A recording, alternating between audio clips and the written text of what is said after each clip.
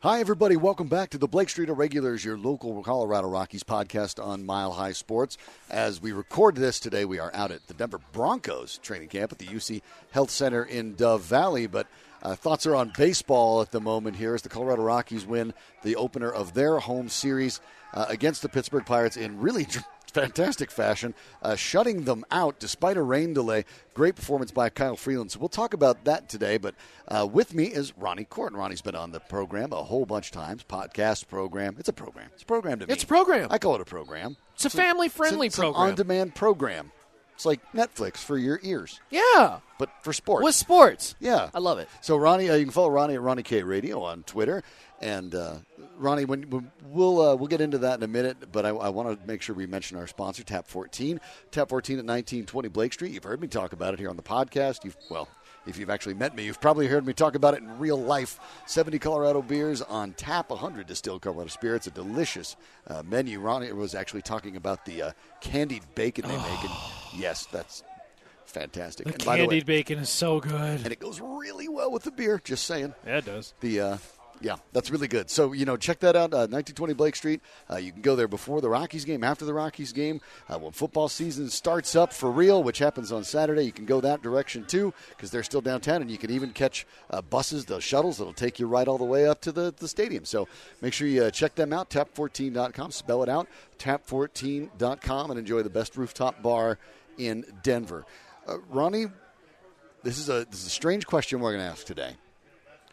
But since John Gray has come back from Albuquerque, oh yes, he looks ace. He looks like a different man. Yeah, he does. I mean, his 4 outings, he's won 2 of the 4 games, but he hasn't given up more than 2 earned runs, respectively. In the 4 games, he's given up 1, 1, 2, and 1. Gone into the 7th inning or later in every single one of those. And in that span, he's already dropped his ERA by basically more than 2/3 of a point. So. Looking at the way Gray is pitching, this is the way I think the Rockies always wanted him to be. And then on the other hand, you have Kyle Freeland, who in the game I just mentioned last night, as we record this, that was Monday night. Freeland threw 7 shutout innings, even despite a rain delay, came back out, played there, got his 7 innings, only 2 hits, no earned runs, struck out 5. So for these guys, this has been an outstanding performance. They clearly have a 1-2 punch here. Do they have an ace? Yes. And I have said this from day one, even back since last year. Kyle Freeland's their best pitcher.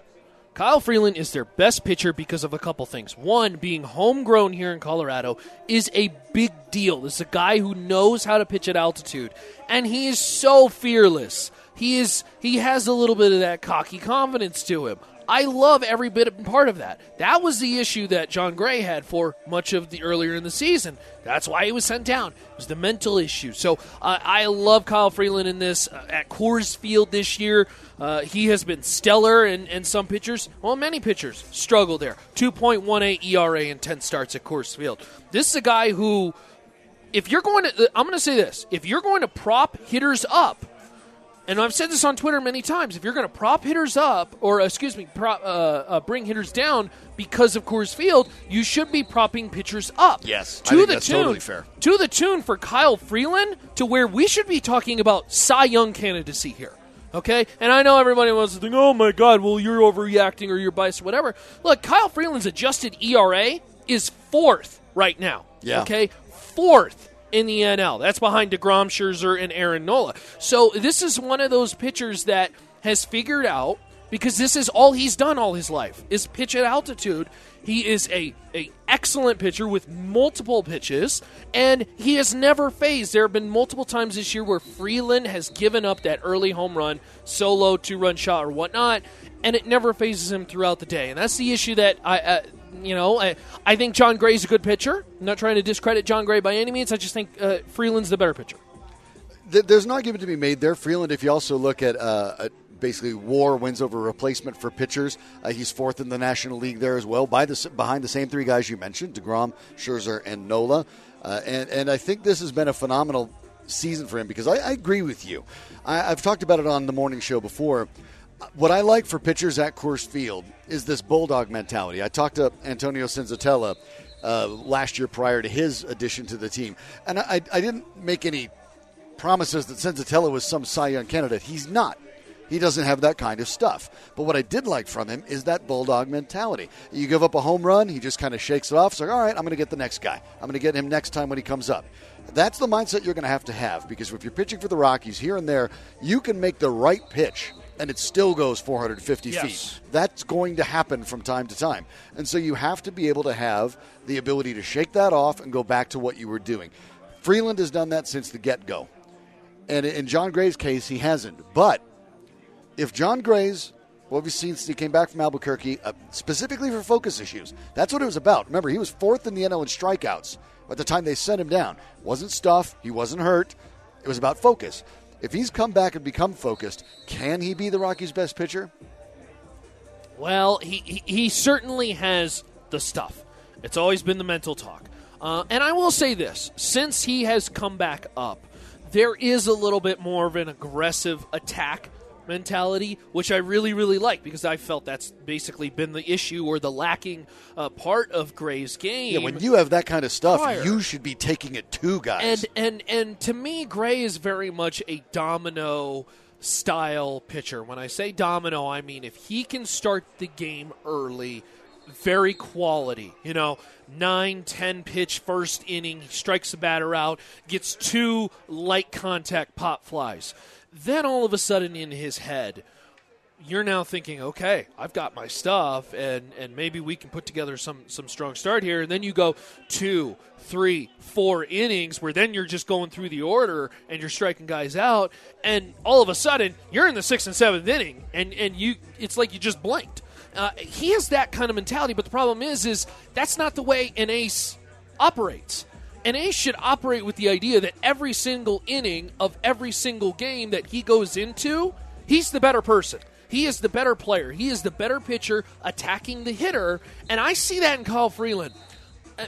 There's a little bit of that starting to creep up, I think, with Gray as he maybe grows a little bit older, matures more. Look, he's only started 60 games in his career, so it's not like he's this grizzled vet. It took Zach Greinke 130 games really to emerge to become the pitcher that he is. So I'm willing to give Gray the benefit of the time right now, but certainly we want to start to see it turn around, because this is the third full year. And this is really when we should start to see Gray start to operate in that real show us flashes that he can be that star. Yeah, I think that's fair. And some of this, and when people look at it and they say, all right, some of these things are a problem. We have to have an ace. We have to not. You don't. And here's where it gets very interesting, because there are plenty of very good pitchers that, look, borderline Hall of Fame pitchers. Some are Hall of Fame pitchers.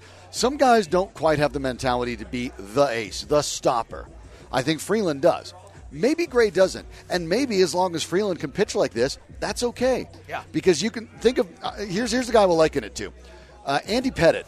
For many, many years, that'll be more recent. We can go back to a lot of guys over baseball history. But let's look at Andy Pettitte. Sure. Andy Pettitte, when he was part of a rotation, was a phenomenal pitcher. When he was, say, behind Mike Messina or whoever he was behind there, really, really good. When he was expected to carry the load, though, as the ace, wasn't quite the same guy. Yeah. Now, it doesn't mean that Pettitte wasn't a Hall of Fame talent, but he just didn't have that mentality where he needed to go out there and all right, it's all on me. We have a 4-game losing streak. I'm going to shut these guys down and stop it. I think Kyle Freeland has it. I think John Gray says, I can do that.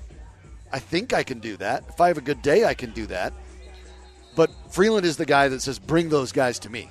Bring them to me. I'll take care of them. And there's nothing wrong with that. And if your top of your rotation is number 1 is Freeland, number 2 is John Gray, and they're both pitching well, that's fine. You don't have to worry about an ace necessarily. I also look at this, too. Look, after opening day, after the first game out from the first week from the All-Star break, does whoever they're listed, does it really matter?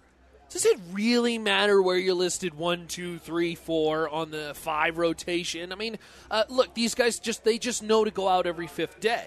So maybe that creeps into a guy like John Gray's head mentally, is knowing that. Because, look, I think there was a little bit of an unfair dubbing earlier this year when Freeland hadn't emerged. I think a lot of people in the media basically said, by default, he's the oldest guy. outside of Chad Bettis, and we know Chad Bettis really doesn't have that. He's got the stuff. He should do it. Like this is his job. Like he just automatically assumed that role, and like I said, I go back to those 60 games that he's played, and this doesn't just come with a snap of the finger overnight. Pitching is, shocker, but pitching is hard in the MLB. And this is one of those things, too, where now you throw in Coors Field, which is an extra kink into this whole thing. And if you're overly aggressive and you're throwing balls, then you're walking people. And we've seen what walks does to pitchers at Coors Field. So I think Gray can get there. It's just Kyle Freeland is there sooner, maybe for a couple of those things we talked about. Pitching at altitude his whole life, bulldog mentality, that kind of stuff. Yeah, I think that's the way to – and I think if you're the Rockies, this is something you want to embrace. I think that's just fine. I'm totally okay with it. Yeah. This is the way to go because, look, both of these guys are producing just the way it is. I think that's what you want to be looking for if you're the Rockies. So I think they are on track. Be interesting to see how they continue to push through after a bad road trip. They come back. They start off right against Pittsburgh. It's a huge home series between the Pittsburgh Pirates and then the LA Dodgers for the Rockies, an enormously important homestand for the Rockies. And we'll see how they get there. John Gray not set to pitch against the Pirates. He'll be facing against, planned at least at the moment, to face off against the Dodgers later in the week. Kyle Freeland, of course, looked fantastic in that game we just broke down. So we'll have an opportunity to touch base later in the week, see where the Rockies are as they continue their postseason push, try to get better at home where they have now won 5 straight games and haven't even allowed any more than 2 earned runs in any of those 5. So playing great ball at home at Coors Field.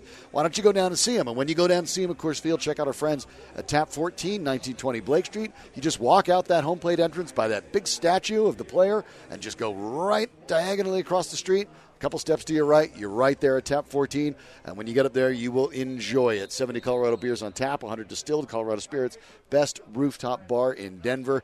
You'll see me there often and say hi. So please do that. Ronnie, thanks for joining us today.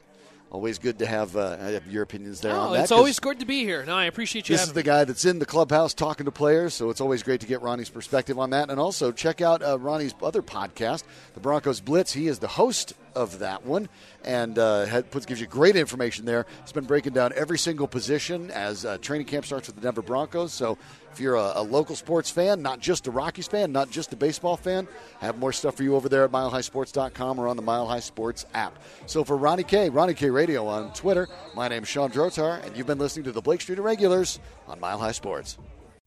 Mike Rowe here with a radical idea. If you want to see more companies make more things in this country, buy more things from more companies who make things in this country. I refer in this case to the incredible T-shirts, sweatshirts, blue jeans, and more made by my friends at American Giant. Everything American Giant makes is made in the United States. And right now, you can take 20% off your first order at american-giant.com/Mike. That's american-giant.com/Mike.